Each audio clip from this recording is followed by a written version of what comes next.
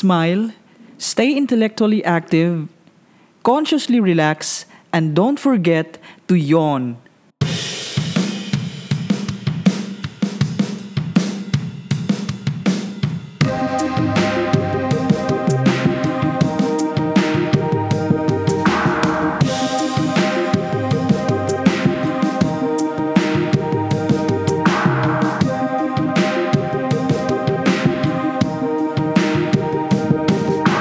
Hi everyone, Jay again here for another episode of Jay Walking, a podcast where we discuss things that really matter so that we can cross the road from a life of meaninglessness and superficiality to a life of meaning and wisdom. How are you everyone? I hope you are doing fine. If you were able to listen to the beginning of this episode, those were the 4 ways to exercise your brain so that you could enhance your physical, mental, and spiritual health. If you were not able to listen to the first part of this episode, I encourage you, I invite you to listen to the first one. And still, I am basing this episode to the book, highly acclaimed book entitled How God Changes Your Brain, Breakthrough Findings from a Leading Neuroscientist, authored by Andrew Newberg, MD, and co-authored by Mark Robert Waldman. Are you ready for the last 4 ways? Here we go!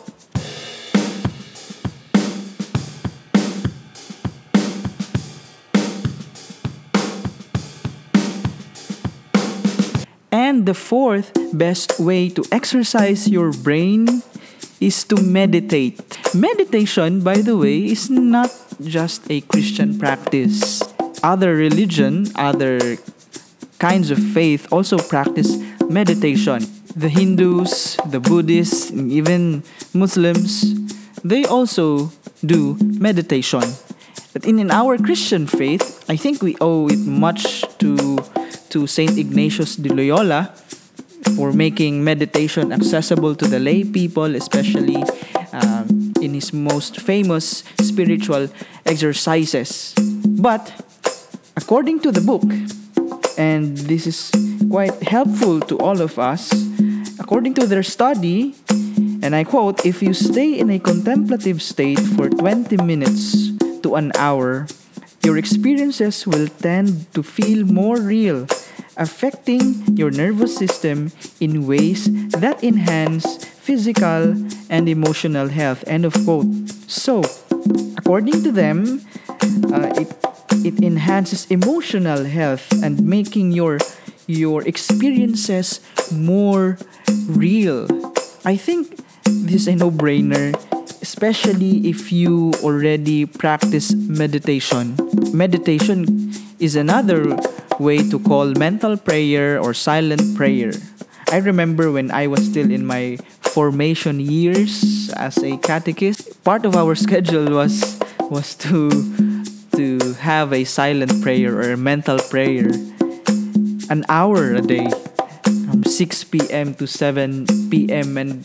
and it helped me a lot in my faith.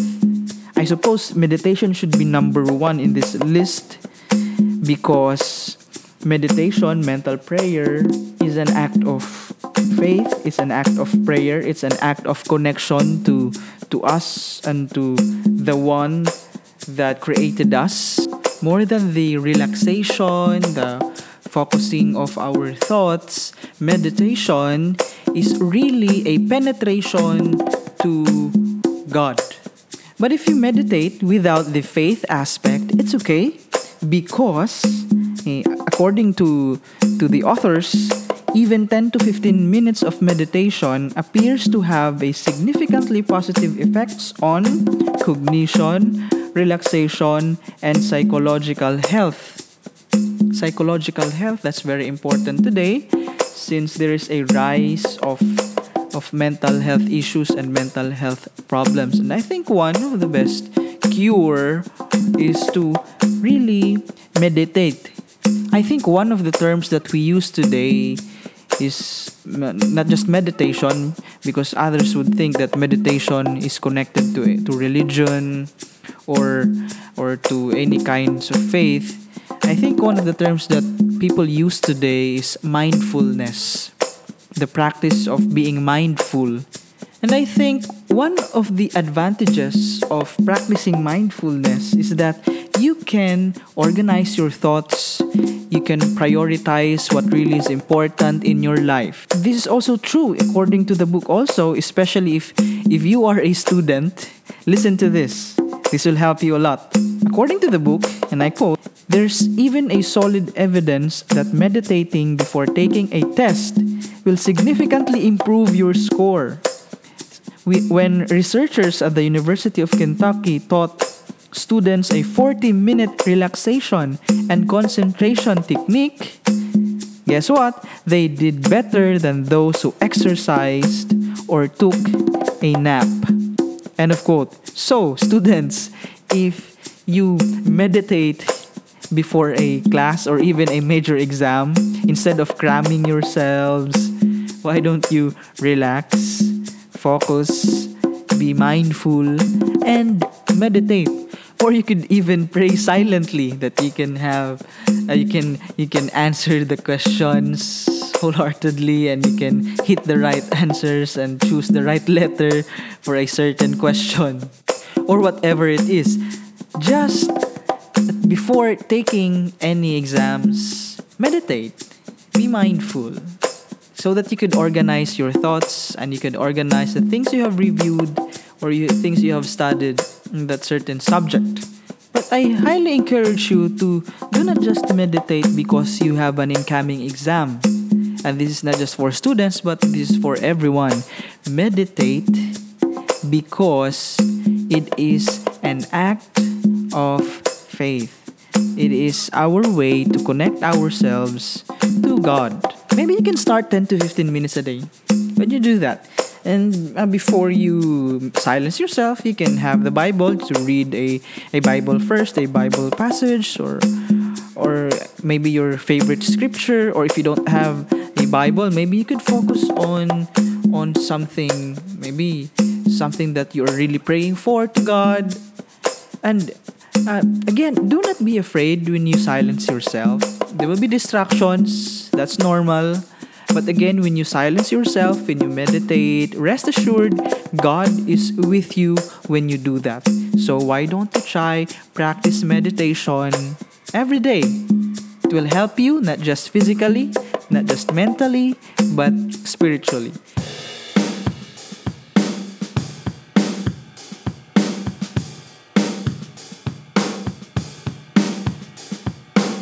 And the third best way to exercise your brain is aerobic exercise. Well, I think this is a no-brainer. We all know that exercise is one of the best way to make ourselves healthy. We know this one. Our teachers taught us to exercise. Doctors would always recommend to have exercise. Others would recommend to work out, go to the gym, and work those muscles out. Exercise. That's one way to make ourselves fit and healthy. But also, according to the research, according to the book, and I quote, exercise can even be viewed as a form of meditation because it involves sustained concentration and a deliberate regulation of body movements and breathing. Studies have even shown that it enhances relaxation and spiritual well-being. Exercise improves cognition and academic performance. End of quote. There. It enhances cognition and academic performance. So, to those students who are listening to this podcast, why don't you try exercise? You don't just exercise during your physical education class. Maybe before you go to school or after school, you can exercise and stretch those muscles out. You know, for the past 2 months and for the most days of the week of those months, I went to the gym, work out just to get rid of some extra fat. But not just to be physically fit, but also it helped me to reorganize my thoughts.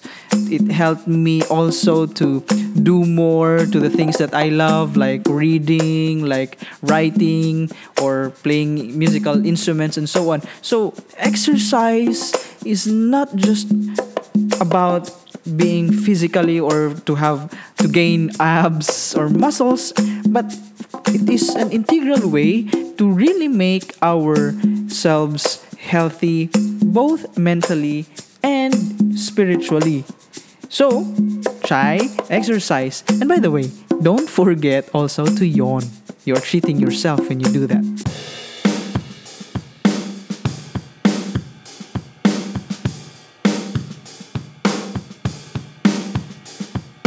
And we are now in the second best way to exercise your brain.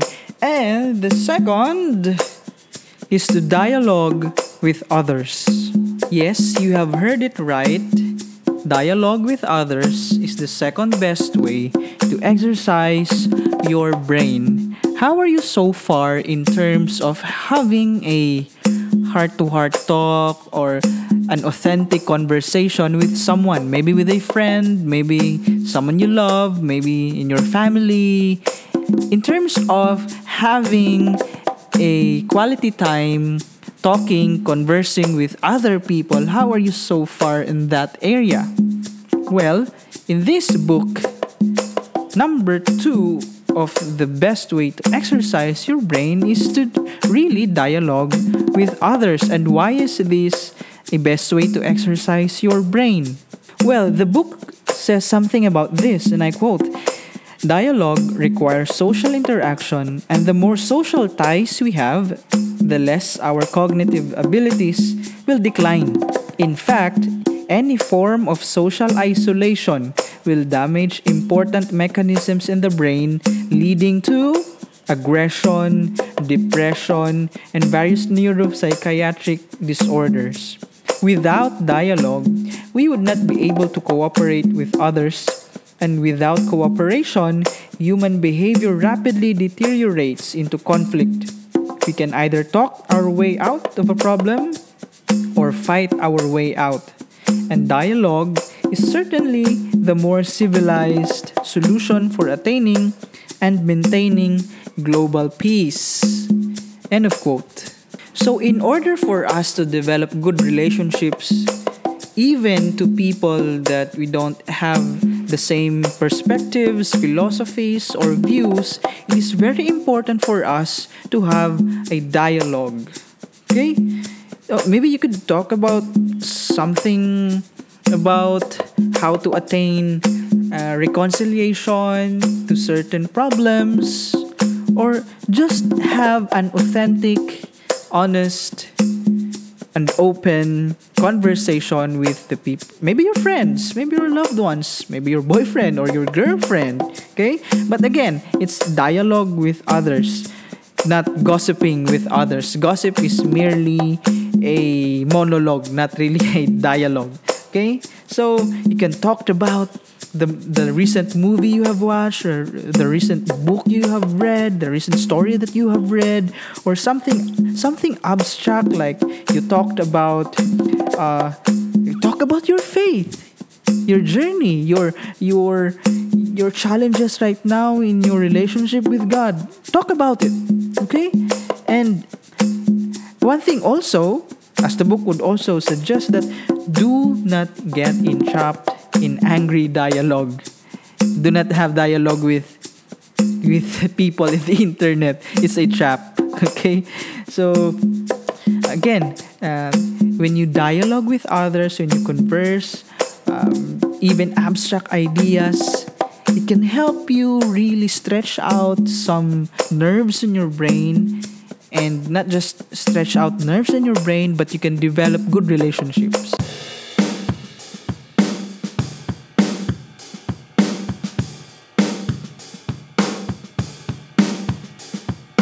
And we are now in the number 1 best way to exercise your brain. Before I reveal to you the number 1 best way to exercise your brain, I don't know if you have noticed this. But in each exercise, I always put a touch of spirituality and a touch of faith. Well, that's the keyword already. Because the number one best way to exercise your brain is no other than, and this is also surprising, especially because the authors of this book are partly into science, but the result of their research did not hinder them to put this as number one best way to exercise your brain. And the number one is actually faith.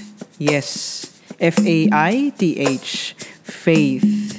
And why is faith the number one best way to exercise your brain?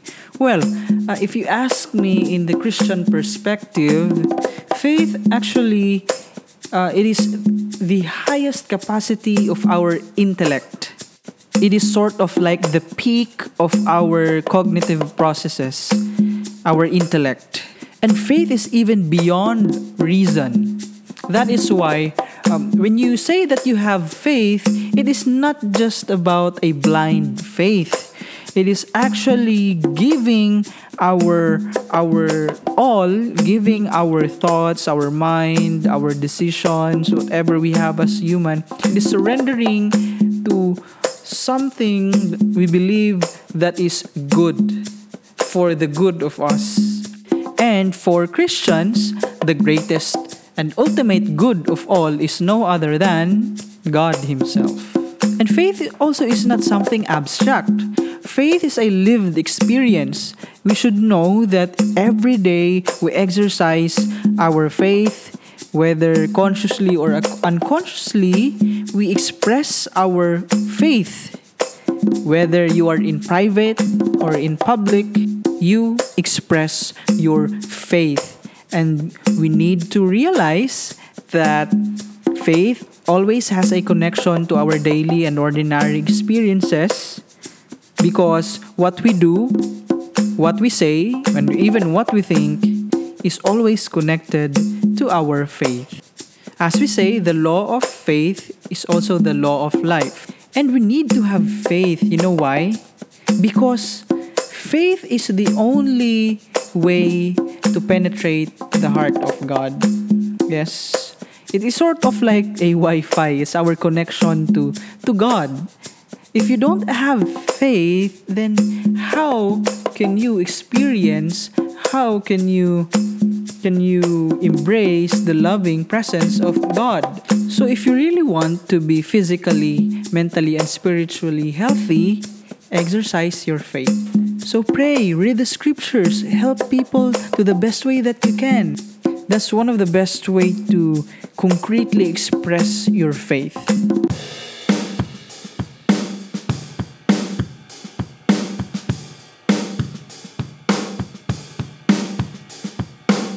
So there you have it, the 8 ways to exercise your brain so that you can enhance your physical, mental, and spiritual health. Again, this is from the book entitled How God Changes Your Brain, Breakthrough Findings from a Leading Neuroscientist. Why don't you check out this book?